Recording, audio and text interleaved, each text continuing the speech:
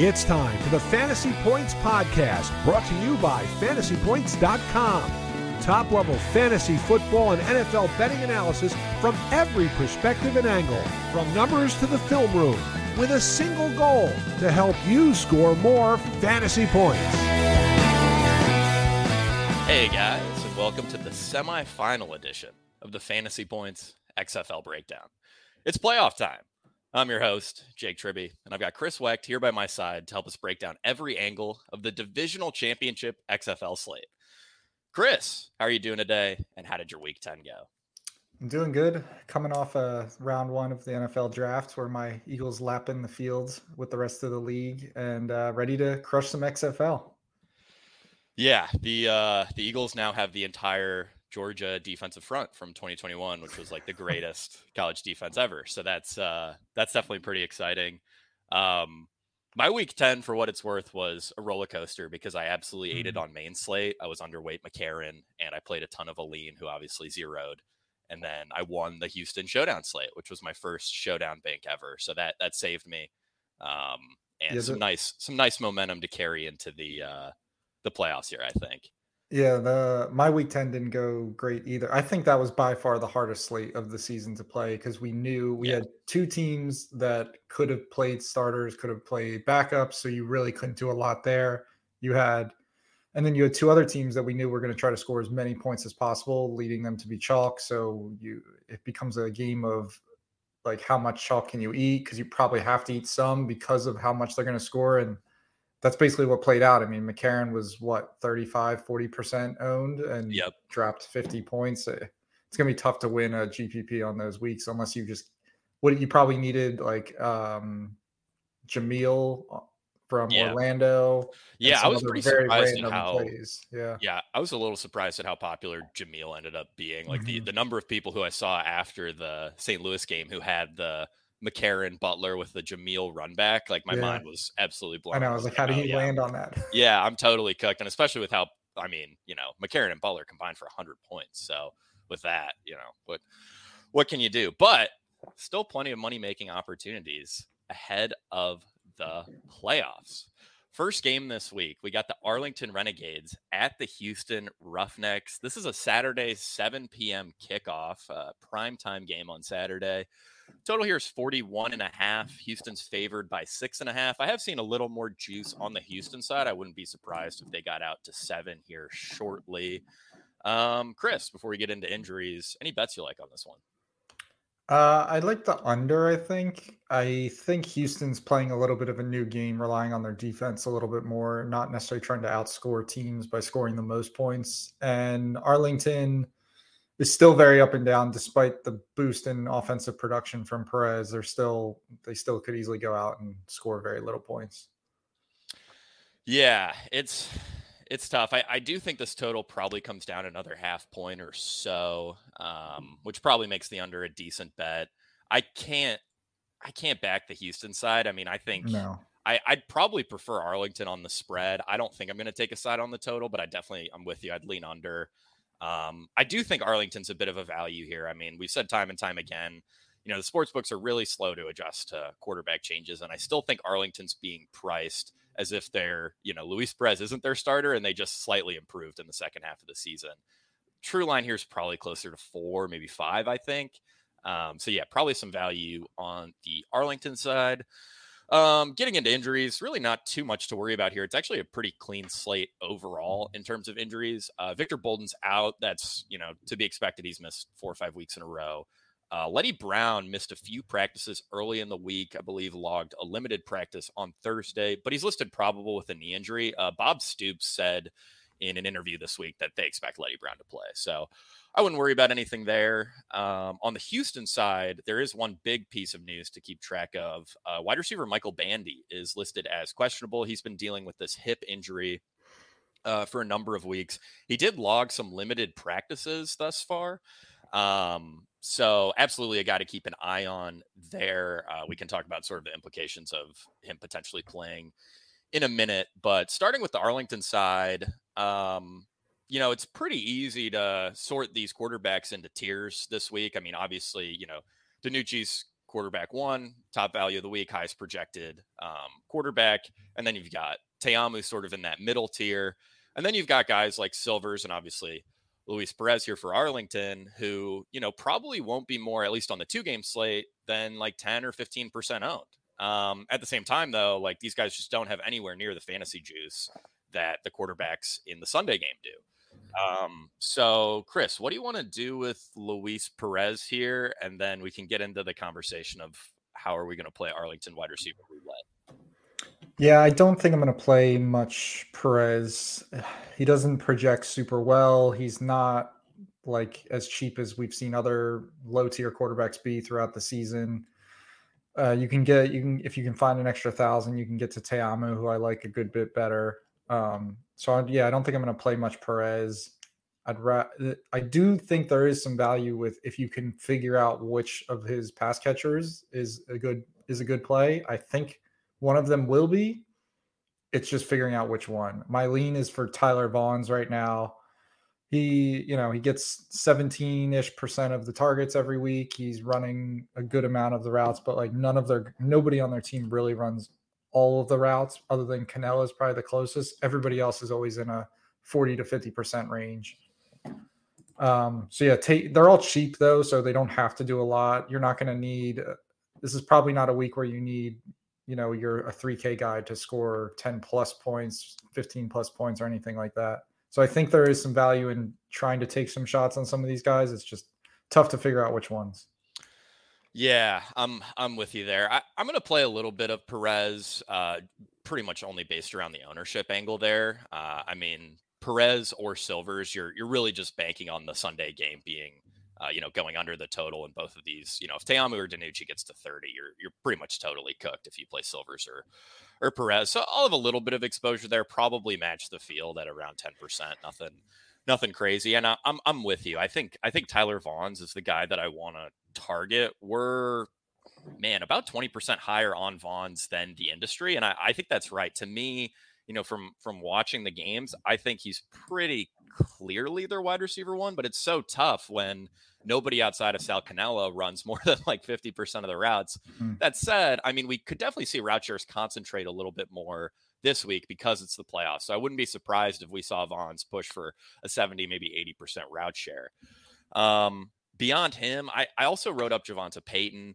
At 3,000, I think he's definitely got some juice, right around 50% of the routes. The targets aren't really there. I don't think he's had more than 3 targets in a game this season, but he's 3,000. Like he gets you 7 points on a 2-game slate. That's probably enough.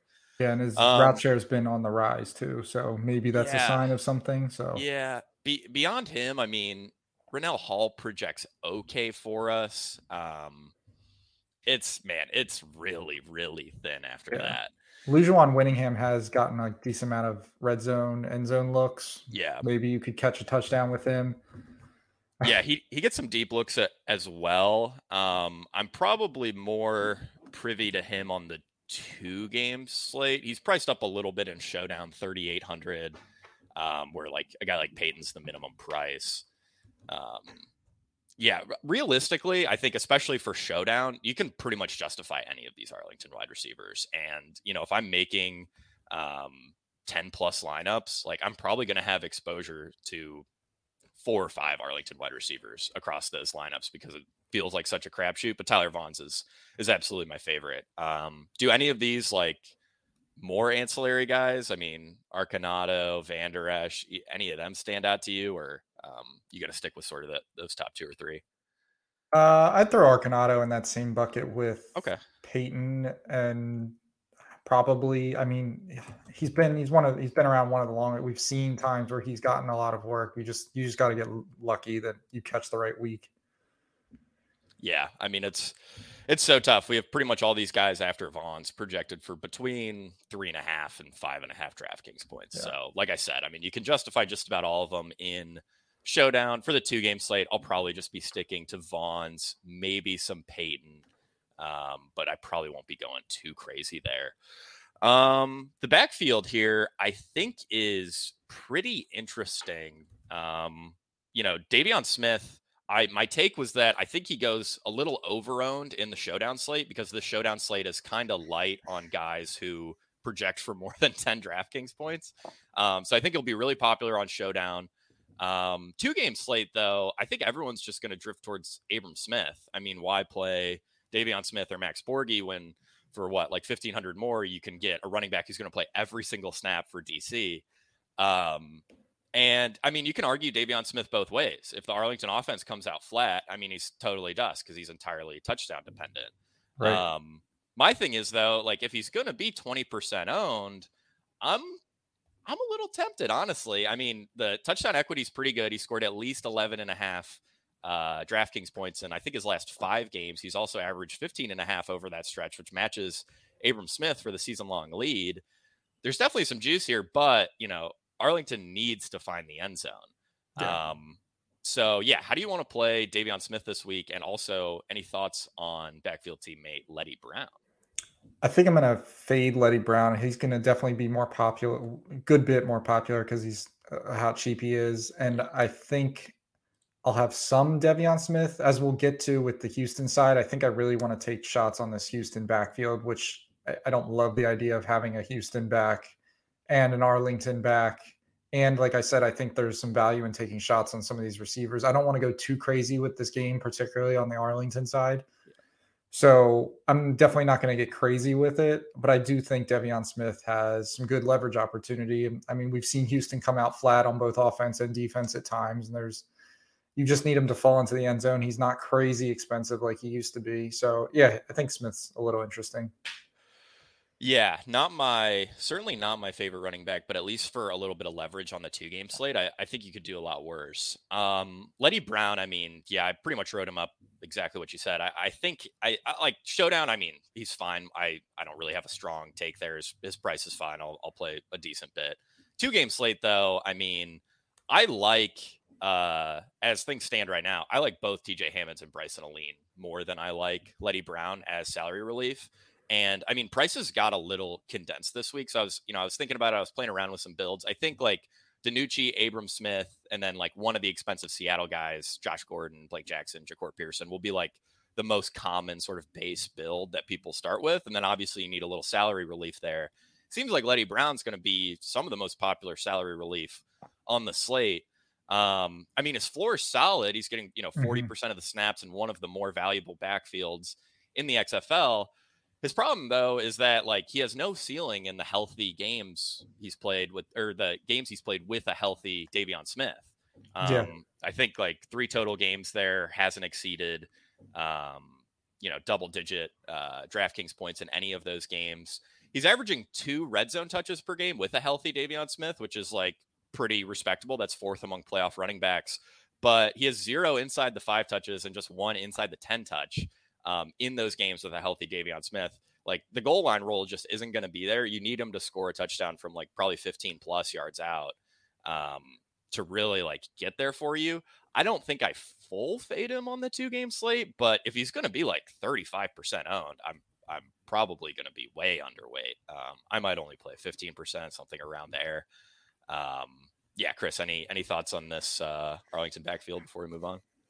I think you covered it. Yeah, take a shot on one of the Arlington receivers. They might give you a 0, but they also might give you 15, which I don't know if Letty Brown can even get you 15. So oh yeah, I mean like Tyler Vaughn's versus Letty Brown. Like I'd much prefer Vaughn's. Like yeah, I really don't have much hope for Letty having much of a ceiling. I mean, in like single entry, smaller field stuff on the 2-game slate. Yeah, I'm sure. He's fine. I mean, he projects well for us. He projects well industry wide. Like the floor's really good. Especially among like sub 5K guys, he might have the best floor. There was another guy that I actually wanted to mention. This is our first kicker talk since we started the show. But for the showdown slate, I actually like Taylor Russolino as a play. He's the minimum price.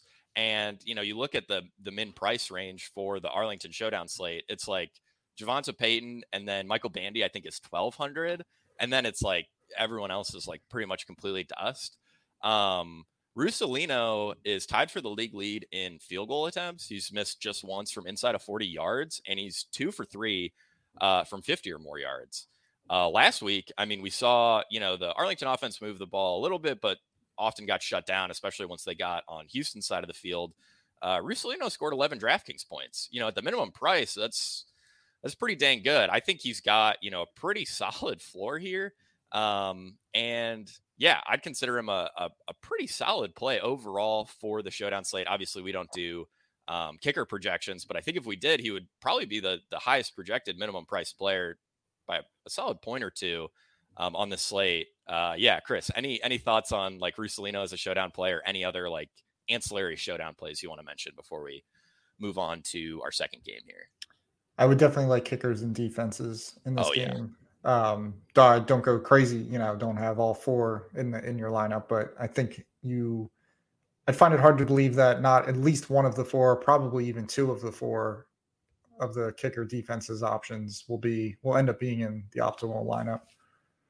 Yeah, I'm right there with you. I think playing both defenses on a lot of builds is pretty sharp. I mean, when we had Justin Freeman on, a little over a month ago, he sort of noted that, these defenses are going under-owned across the board. And I think especially in games like this, you're going to want to target those defenses. And like the other thing is too, don't be afraid to leave a decent chunk of salary on the table. I mean, at least in this game in Seattle, DC, I don't think I'm going to be going that route for the most part. But in this game, I mean, you land on a couple defenses plus Russolino and then just play like the three highest projected players. You're probably leaving like 12 or 15,000 on the table, but that's not necessarily a bad team by any means. Yep. So yeah, defenses have a lot of juice. I definitely prefer Russolino to the Houston kicker just because his stats are better. He seems to be a better kicker. He actually, I mean, especially with kickers, you sort of need the range there, and they seem willing to trot him out from 50 plus, but both guys are legitimately in play. The only other guy that I wanted to mention here. Actually we should, no, that's for the Houston side. Yeah. So let's get into the Houston side here. I wrote up Brandon Silvers as a pretty decent play. I think if you assume him and Perez are both in that 10 to 15% range, my preference is Silvers, but I know that we sort of have a bit of a lean on how we think these Houston offensive tendencies will go. Chris, what are your thoughts on like Silvers versus Perez before we get into the deeper offensive discussion? It's a tough one. I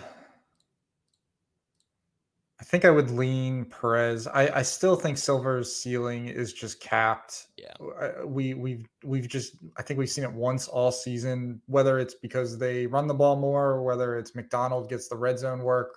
He just doesn't seem to be able to get the ceiling that some of these other quarterbacks can have. And if I had to pick between the two, I'd rather take my shot on Perez because I know he'll get all the passing work and maybe he rushes a little bit as well, which Silvers just isn't going to do.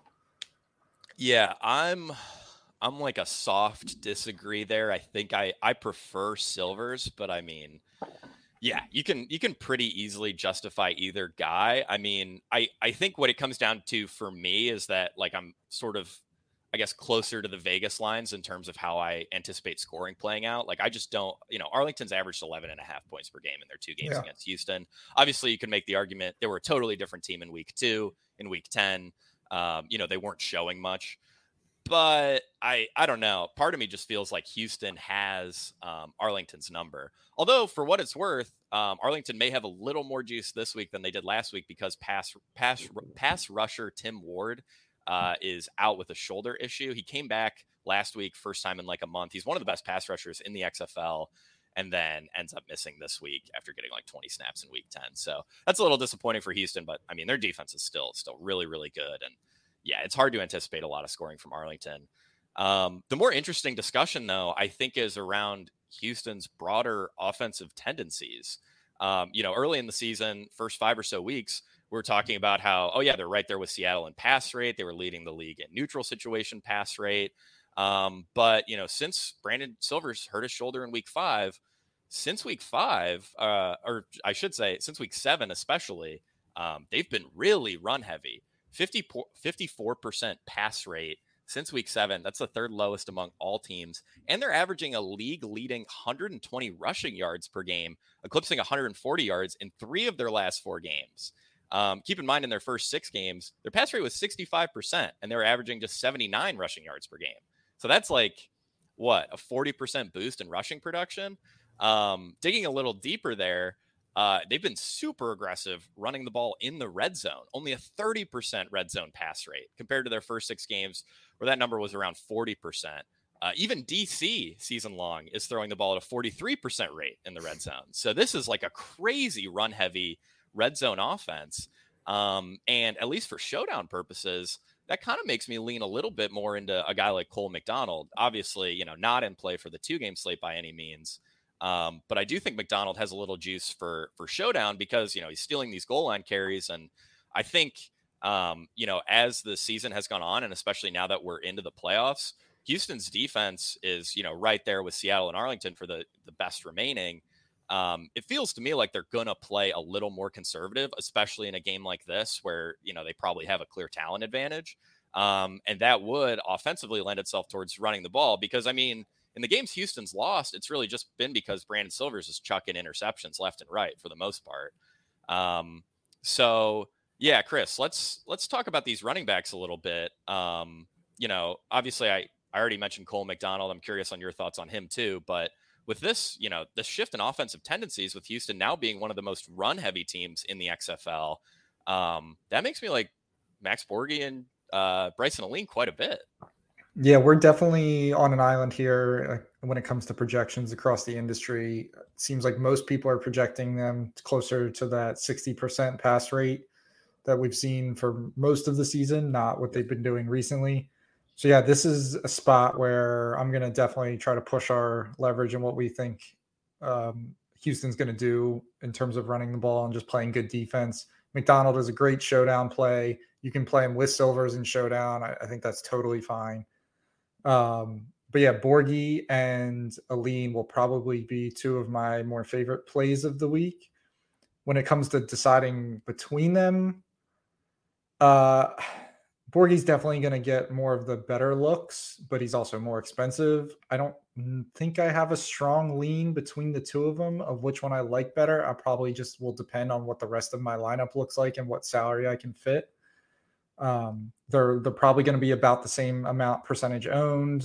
Yeah, I don't know. I don't have a strong lean between the 2 of them as much as I just like attacking the rushing attack. Yeah, I'm kind of in the same boat. I have a hard time deciding between the 2. Honestly, for the 2-game slate, I do think you can play both guys.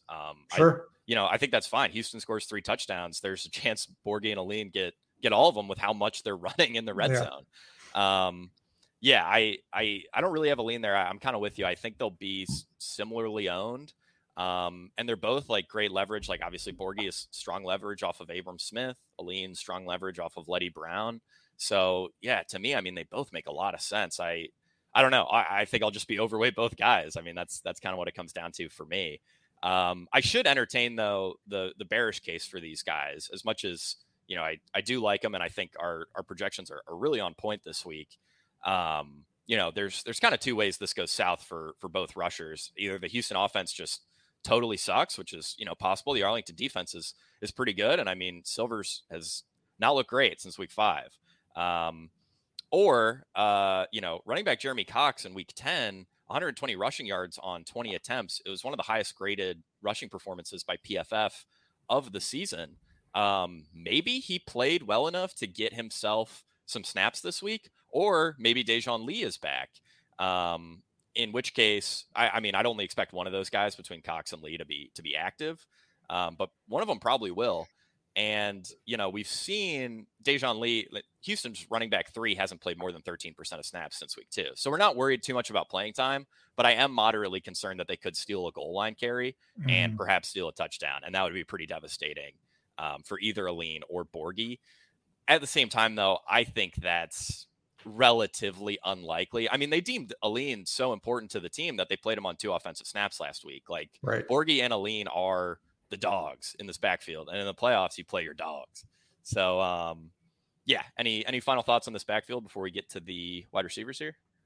No, I think you covered it. Their major downside is Houston being bad, or they just eat into each other too much. But you can kind of say that for all the running backs outside of Abram Smith. Yeah. The eating into each other is definitely a risk. The nice thing with that, though, that would hurt Borghi more than Aline if it's like a true 50-50 split. Aline's only 3,900. I mean, he's so cheap Yep. that, yeah, it's like he could get there on 7 or 8 carries. Like, it won't take much. And he's super explosive. He's been one of the most efficient running backs in the XFL.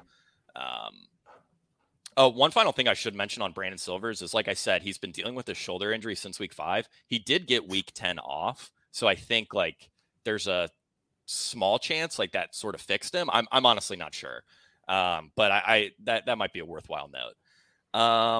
Wide receivers here looking at industry projections, we're pretty consistently underweight all these guys in terms of like our projection versus industry. I'll start with the guy that I hate the most, which is pretty obviously Cedric Byrd, as always. I do think Cedric Byrd is definitely in play for both the 2-game slate and showdown if Michael Bandy's inactive. If Bandy's active, though, I mean, Cedric Byrd might only run a route on 50% of snaps, and I don't think you could reasonably anticipate more than 3 or 4 targets for him. So Bandy is like huge for Cedric Byrd. He's listed as Cedric Byrd's direct backup, and I think Bandy is just outright better than Cedric Byrd. So that's like one of the main things I'm going to be watching. Chris, who do you like out of these wide receivers? Because I feel like that's a more difficult conversation. Yeah, that is difficult given the way that we're projecting this game to go. Yeah. My favorite is probably Justin Smith.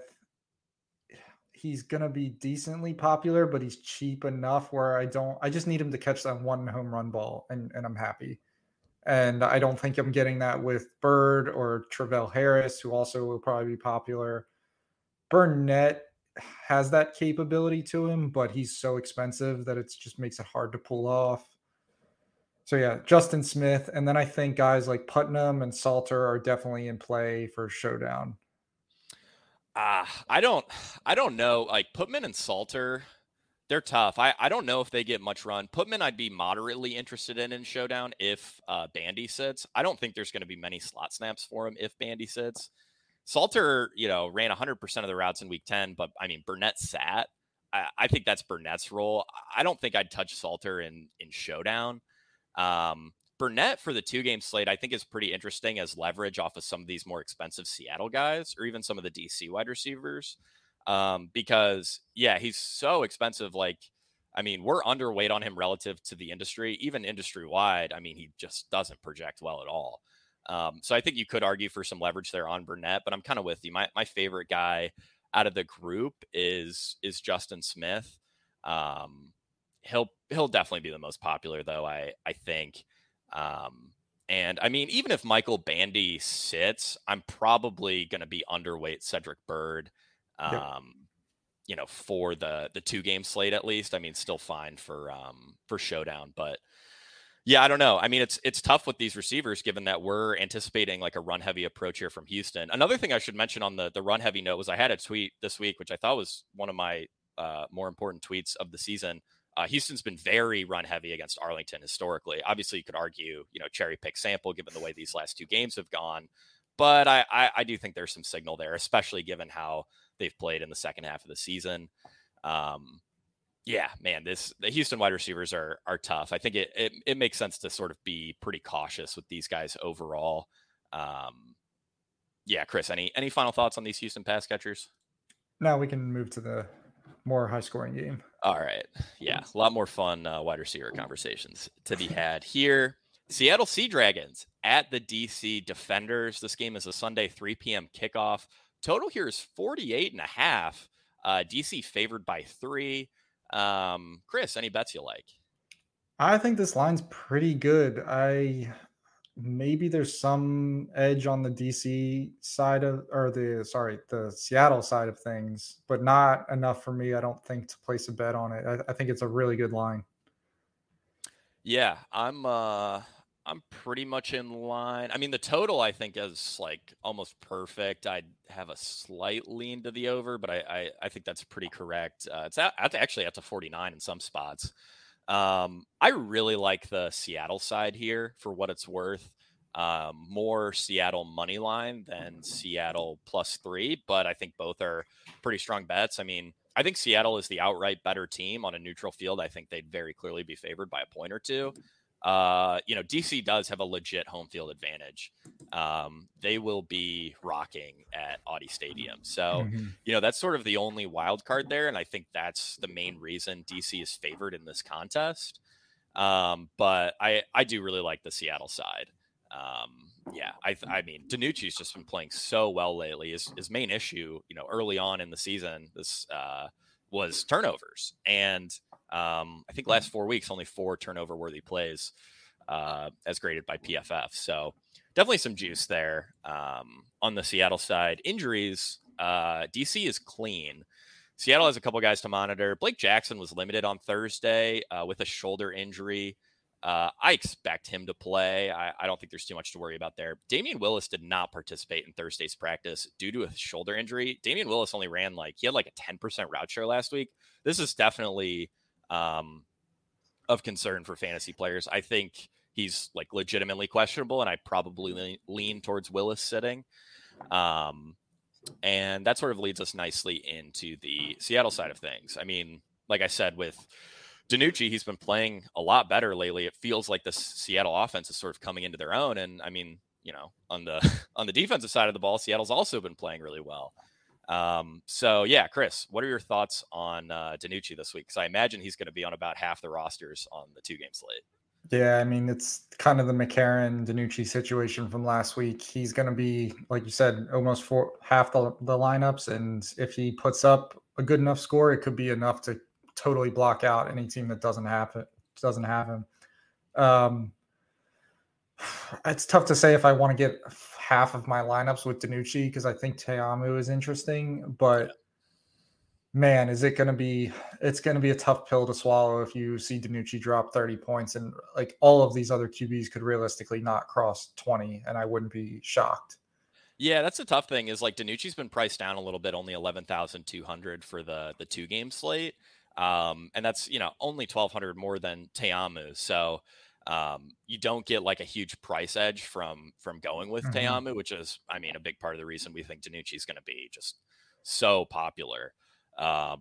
Yeah, I mean, he'll probably be on at least 35 or 40% of my teams, maybe more. I really like Teamu for what it's worth. We'll get to that discussion in a little bit. I guess the trickiest part with DiNucci, like the weeks of old, although pricing is a little more condensed, is that, these wide receivers for Seattle are pretty dang expensive.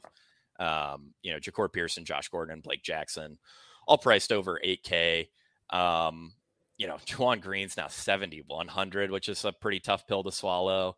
I think my favorite of the group is Jordan Vesey, especially if Damian Willis sits.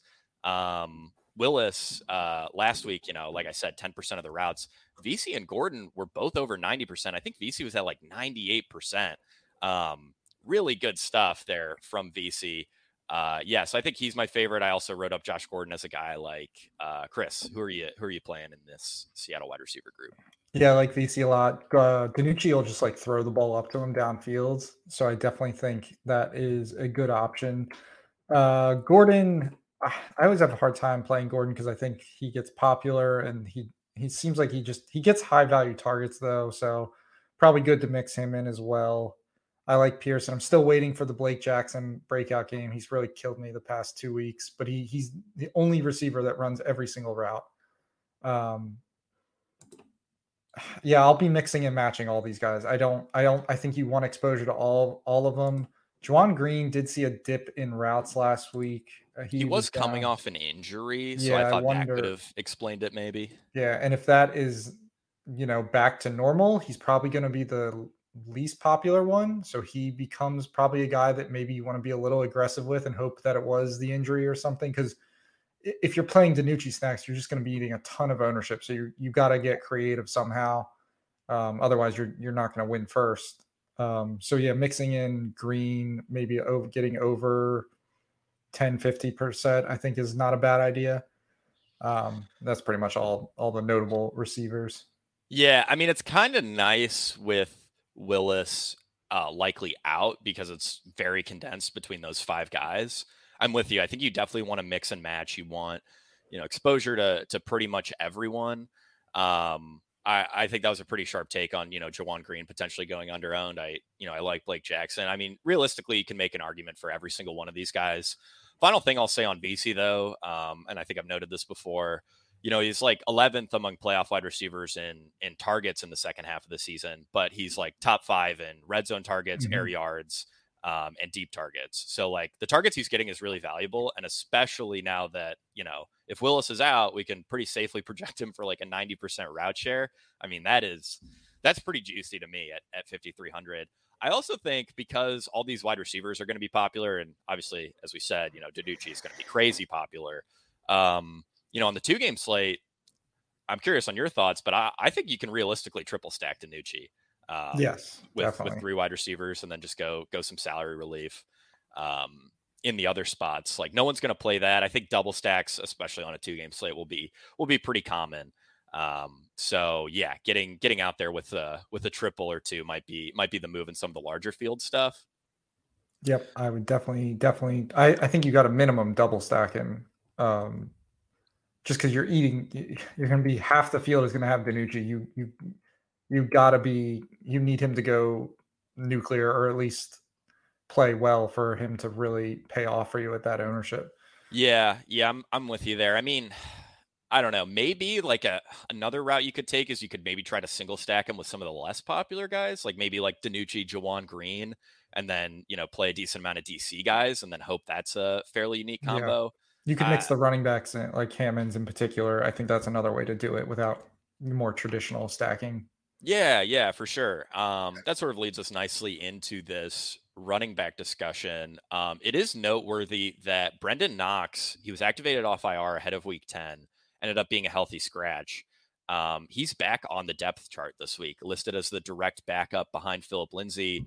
TJ Hammonds actually didn't show up listed as a running back. He showed up listed as a wide receiver, but I mean, we know he's more of a running back in the coach's eyes. To me, I mean, Hammonds obviously projects pretty decent for us right now.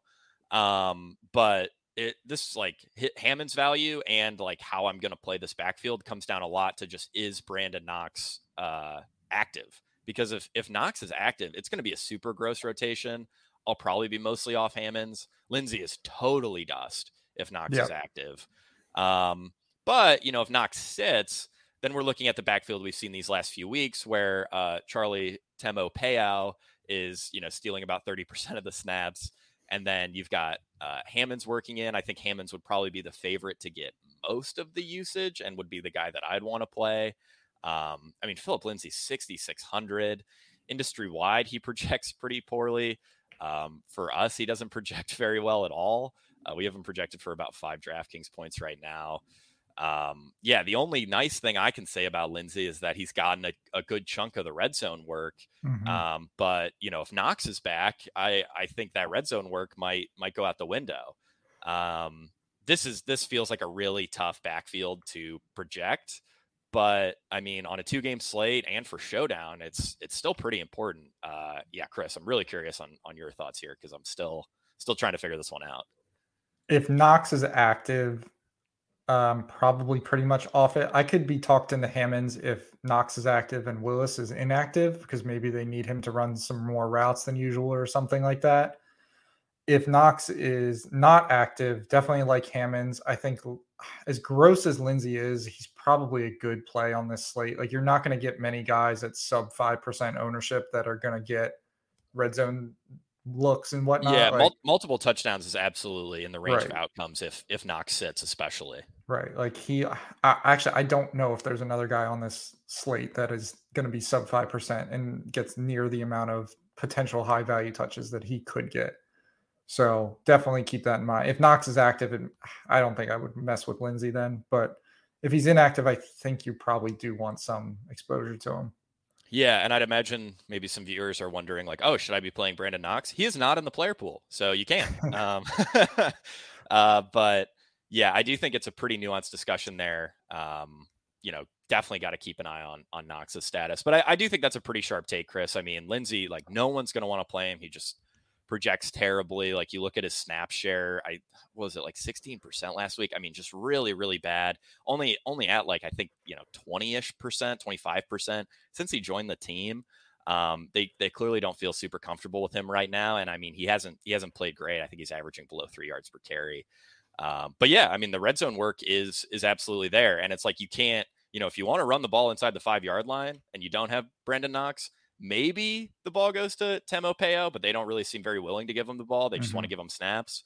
You're not giving it to TJ Hammonds inside the 5, that's for sure. So unless maybe you're in 2-minute and you don't have time to sub. So yeah, Lindsey at the goal line, I think definitely has some juice on the 2-game slate. And the same could probably be said for Showdown. He's a little more reasonably priced there at 6,000. So I probably like him a little more in Showdown, but yeah, I mean, it is tough with the Seattle backfield. I mean, Devion Smith and Letty Brown are going to both be easily over 20%, if not Letty Brown getting to close to 40. Yeah. And they're projected to score. Seattle's projected to score almost a touchdown more in the implied total. So why not take a shot at Lindsey at sub 5%? Yeah, no, I mean, I think if you're making 5+ teams, I think it makes a lot of sense. Moving on to the DC side of things, I really like Teamu this week. He's sort of this nice middle between a guy like DiNucci, who we know has, probably the safest floor, highest projection, and is going to be the most popular. And then we've got, 2 quarterbacks who are both kind of like in Perez and Silvers. Since week 7, Teamu is PFF's second highest graded quarterback, averaging 28.5 DraftKings fantasy points per game over that stretch. He's only fallen below 29.9 DraftKings points just once over his last 4 games. And that was in week 9 when De'Aaron King got 2 full drives and scored 9 DraftKings points himself. So, if you gave those points to Teamu, he'd be averaging like 32 or 33 over the last 4 weeks, which is just absolutely insane. I mean, he's looked like really good. We know, though, historically, Teamu can be a pretty streaky guy. He's my favorite quarterback play of the week, though, at least in tournaments. If he's 25% owned in like the 2-game slate, I'm probably going to be notably overweight there. Chris, what are your thoughts on Teamu? Because I really like him in this contest. Yeah, I like him too for all the reasons you said, and the leverage you get off not playing Abram Smith, who's probably going to get near 50% like DiNucci. Because like you said, DiNucci plus Abram Smith is going to be how everybody starts their lineups. So you playing Jordan Teamu and Max Borghi or like I said, Philip Lindsay or something like that. You're already competing only against like a handful of teams then. So definitely like Teamu. I think stacking wise, you probably don't have to stack him, but given the small slate, it's probably just makes sense to do it. I mean, Lucky Jackson's not going to be popular. Chris Blair's not going to be popular. Josh Hammond's not going to be popular. I would lean Lucky Jackson just because we've seen how much they seem to value him and getting the ball just in his hands. And it's kind of how we've approached this DC passing attack. When they're chalky, you don't play them because it's a low pass volume offense. And when they're not chalky, take shots at them because they can break off big plays like we've seen. Yeah, I'm with you there. I mean, I think all 3 of those wide receivers, Blair, Jackson, and Hammond, are pretty solid plays when paired with Teamu. I'm in agreement. You don't need to stack Teamu because of his rushing upside, but he has been throwing really well lately, so I would lean towards stacking him. I mean, you can totally get away with double stacks too, especially given the total this week. I mean, we could see just a ton of points from both these quarterbacks. Like, I mean, if these 2 quarterbacks combined for like 70 or 80 DraftKings points, I don't think anyone would be totally shocked. My favorite of the trio of wide receivers is Chris Blair. I mean, it's tight. I'd expect Blair to be the most popular. I think he has a chance to push for 20% ownership. Jackson and Hammond, though, might be like 10%. But since week 6, Chris Blair has actually led the defenders in targets, receiving yards, yards per out run, air yards, and deep targets. And if Lucky Jackson hadn't turned 5 of his 6 red zone targets into touchdowns, then Blair would also lead DC pass catchers in fantasy points per game. So, there's a pretty good argument for Chris Blair, but at the same time, I mean, we've seen, the target shares are pretty condensed across the board among all 3 of these guys. Lucky Jackson's obviously, pretty impressive talent. I really don't think you can go super wrong with any of them. I mean, if you're making multiple teams, you're probably just mixing and matching. For Showdown, though, the conversation gets a little more interesting because we can get into some of these niche guys who I don't really think are in play for the 2-game slate. The 2 guys that stood out to me who I wrote up Ethan Wolf at tight end. It's really tough because we haven't really seen, especially in the second half of the season, someone emerge as like the lead DC tight end. It was Ethan Wolf to start the year. He got hurt, and I think he led the tight ends in route share last week. Alex Ellis and Briley Moore McKinney are all in play for showdown, but I think Ethan Wolf is my lean. Chris, do you have a showdown lean for these tight ends at all? Yeah, I think you're on the same thought process that I'd have. Ethan Wolf does seem like the favorite tight end. I mean, he's been running almost half the routes the past 2 weeks. We've seen him be the lead dog earlier in the season. Yeah, that's what I would lean. I think Brandon Smith is a wide receiver you could definitely play as well on showdown. Maybe even the 4-game slate if you don't want to play an Arlington guy. I'd probably just rather play an Arlington guy, but I think there's something there with Brandon Smith potentially. They like him in that wide receiver four role, 40% route share over the last 3 weeks. Well, seeing at least 2 targets in each of his last 4 games. So he's not going to see crazy volume relative to his price, but I mean, he catches a deep ball, catches a touchdown. He could get there. I don't know. If you're making a bunch of 2-game slate teams, you can definitely get there. It does feel a little thin for the 2-game slate, but I like him a lot for showdown. Yep. Yeah, and then we have the DC backfield, which is the easiest conversation ever because it's literally one man. And that man is Abram Smith. Abram Smith in his 2 games without Raquel Armstead has averaged a 93% snap share, 78% route share, and has earned 100% of backfield weighted opportunity, 96% of snaps last week. I mean, you don't see usage like this in the NFL. I mean, much less spring football. Abram Smith without Raquel Armstead is pretty easily seeing the greatest usage in spring football history. At the same time, though, he's going to be crazy popular this week. He's like DiNucci levels of popular. He's going to be on half the teams. Chris, how do you want to play this backfield? Or should I say, how do you want to play Abram Smith? Yeah, this feels scary, but my initial thoughts are fade him a little bit because basically we just need him not to have the nuclear game. And we have seen very few running backs have nuclear games as a whole in the XFL. Of course, Abram Smith is the one guy that has and definitely could this week. But we talked about how we like Te'amu. We talked about how we like Houston running backs. I don't really want to be building with 3 running backs or anything in my lineups. Yeah, I'll probably come a little bit under the field on Abram Smith. It's probably too scary to full fade him or anything like that, but I think that's my lean. Yeah, I'm there with you. I mean, if I wasn't so bullish on the Houston guys, I'd probably just eat the chalk with Abram Smith. But man, I mean, I think we've got a pretty good angle here with Houston likely going run heavy, and that makes me want to lay off Abram Smith a little bit there. And yeah, I mean, Te'amu is nice goal line leverage. And the thing is, Abram Smith, while his projection industry wide is really, really strong, I mean, we've seen a pretty low floor. Last week, only 5.4 DraftKings points, despite playing on 96% of the snaps. Across the full season, Te'amu and Derek King basically have as many inside the 5 and inside the 10 carries as Abram Smith does. So, and he has, 1.6 targets per game. He has no receiving role. So the floor actually is pretty dang low on a guy like Abram Smith. And I think if he's going to be super popular, I mean, a full fade feels really tough on a 2-game slate, but I think, you could play 25% Abram Smith, which is probably about half of what the field's going to play. And I think you can feel pretty good about that because that floor is it is really low. I mean, obviously, no one here would be surprised if he scored 20 DraftKings points, but the floor, you look at median projections, I think it's easy to think the floor's 40% of his median projection. It might actually be a lot lower than that. Yeah.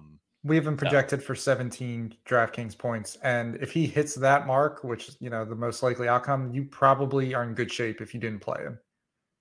You probably can recover that elsewhere, assuming there's receivers that go off and you nail them. stuff Yeah, like or that. I mean, it's like if Bryson Aline gets to 12, like Right. I mean, Yeah. Abram Smith has to score like 30 points to beat Right. that score. So, yeah, that's so. I thought the like your note on like you don't want to play 3 running backs was interesting. I was thinking about it like this morning, last night. I want to say I'm a little more willing to play 3 running backs this week just because we have such limited options, but I'm still like, I'm not sure about that. I mean, obviously, we know like for the most part in the XFL, these wide receivers have had much better upside. At the same time, though, I mean, there's a handful of somewhat compelling running back plays. Yeah, I don't know. How do you think you want to play like running back overall this week? I probably am going to stay away from 3 Yeah, in most cases. I could definitely play 2. I have no issues with playing 2. yeah, It's just I think between Seattle's high pass rate and all their guys, and I like one of the DC guys to do something. I think, and then I think a cheap like there's going to be a cheap Arlington guy or something yeah. that gets in the optimal lineup. Um, I maybe it is. So if you're playing Abram Smith, maybe that's a way to get unique with him is play 3 running backs, play him, Borgie or Aline and Hammonds or Lindsay or Letty Brown, even like something like that. You got to be just real creative with how you're playing Abram Smith and running backs as a whole. Yeah, looking at like industry-wide values, if I get rid of QB, I mean the entire top 10 outside of Aline and Abram Smith um, are wide receivers and tight ends. So, Letty Brown's up there too. But yeah, I don't think 3 running back will be super popular. I mean, probably the larger in the larger tournaments, it'll probably be a little less popular. So yeah, that's I don't know. It's tough. But yeah, I think I don't know. I guess I don't really have a super strong lean on how I'm going to play running back. I'll probably mix in all the combos or as much as I can reasonably fit. The other thing I wanted to talk about a little bit before we get out of here is in the second showdown slate, the Sunday showdown. I mean, Danucci's going to be like legitimately 100% owned. Teamu will probably be like 85% owned. Do you think it's reasonable to get away from? I mean, Danucci probably not, but either quarterback. I mean, are 1 QB builds like in play very much? It's so hard to see either guy scoring less than 20 DraftKings points. That's my only problem. Yeah. I'm not going off Danucci. There's Yeah. just so little outcomes where he's not in that lineup. I think you can do it with Teamu. In that case, you probably want Abram Smith. Mm-hmm. I'm trying to think if like a DC one-off makes sense, but not really. We've pretty much seen Teamu get dragged along enough when one of his receivers plays well. Yeah. It doesn't feel great. I think you can do it without Teamu though, but I would probably want Abram Smith in there then. Yeah, I'm with you. I think maybe there's a slight chance Teamu plays so badly that he gets benched. That's a risk. He got beat up pretty badly last time he played Seattle. Maybe he gets hurt. You could kind of play the Derek King angle there. For what it's worth, I really don't like King this week nearly as much as I like Cole McDonald for showdown purposes. It feels like King's role has really faded in the second half of the season. Outside of week 9, he's only averaging 8 snaps per game. He's live for a goal line touch or whatever, but he's priced up. He's 8K. So yeah, I think, if you are getting rid of Teamu, it makes more sense to sort of play into the Abram Smith angle. Maybe you play like Abram Smith captain with just a ton of Seattle guys, and you hope you get the Abram Smith, like what was that, like the week 5 game against St. Louis or whatever it was. Yeah, that's viable for sure. Yeah, absolutely. All right, Chris, any final thoughts before we get out of here? Nope, just try to get different in your line. It's going to be tough this week. Don't be afraid to play one. I mean, we saw Andrew Jamil, Stephen Mitchell last week be optimal plays, and this week there's even less options, and we think we know as much as we do, and it's often not that much. So yeah, just try to get different somehow. Yeah, I'm with you. I think the final thing that I wanted to go over for a minute or two was on the 2-game slate, and this is something I've always struggled with a little bit, is how do we handle defenses versus opposing players, and like defenses overall? I mean, I think it's probably safe to say that Arlington and Houston, those defenses will soak up Most 80% of ownership, like they're going to be super popular. So that makes me wonder. I mean, Seattle and DC, we're not anticipating like a great defensive performance from either unit. We're anticipating a lot of points in that game. At the same time, though, I mean, a defensive touchdown on a 2-game slate is really all it takes, and those are like completely random. So yeah, if I do go with like the Seattle defense or the DC defense, am I comfortable with multiple players facing them? I kind of lean yes, at the very least, for the uniqueness. Not something I want to do a ton of. I mean, obviously, for the most part, you want to maximize your correlations. But yeah, Chris, I'm curious on your thoughts there. The only thing I'll really avoid is probably playing it against the opposing QB. I think DC's super viable because DiNucci's thrown picks before. Maybe he does that again. They drop it. You generally want to play your defenses against teams that drop back more because it leads to sacks and interceptions. Yeah. So yeah, I could play DC versus Seattle, but not play DiNucci, but still play 2 Seattle receivers, honestly, even and feel okay with that. Definitely 1 is fine. Seattle's a little trickier because DC is so run heavy, so it's harder for them to be the optimal defense, and DC have a good offensive output because they're running so much, they're going to have to score touchdowns to pay off. But you could definitely do it with a DC receiver. I don't know if I would do it versus like Abram Smith, though, for example. Yeah, so I don't know. Maybe this is a little too galaxy brain, but I do think DC defense versus DiNucci on the 2-game slate is a little live. Just because like he has absolutely no benching risk. And I mean, he could throw a pick 6, even 2, and still drop like 30 DraftKings points. Right. Yeah. So, and I don't really think you could say that about any other quarterback on the slate. So I don't know. I mean, maybe Te'amu's in that discussion, but I definitely prefer. Yeah, I think the points you made on the DC defense make a ton of sense. Because Seattle drops back so much, and I mean DC's super, super aggressive. So to me, it kind of feels like they're either going to get totally smoked or they actually might be able to come up with a handful of turnovers and maybe a touchdown. So I think those angles make sense. Yeah, I like that call you had actually with DiNucci because he's not going to get benched and minus 2 points if he throws 2 picks. And if one of those goes for a touchdown, he's got to pass even more. So great. Yeah, I mean, DraftKings scoring is very forgiving for to quarterbacks on turnovers. So and I don't know, maybe pick 6s are better for his expectation because it puts Seattle in a hole, right? So then they have to throw even more. Yeah. But guys, we have talked for an hour about 2 XFL games. I mean, come on, is this not like the greatest show in the world? Thank you so much for sticking with us throughout the season. It's been a ton of fun. We will be back for the championship game, which actually isn't next weekend. Teams get a 2-week break. So the championship game, I believe, is either May 12th or May 13th. We haven't set a date and time for that final show, but it looks like we will have a special guest. So definitely look forward to our championship game preview out in a couple weeks here.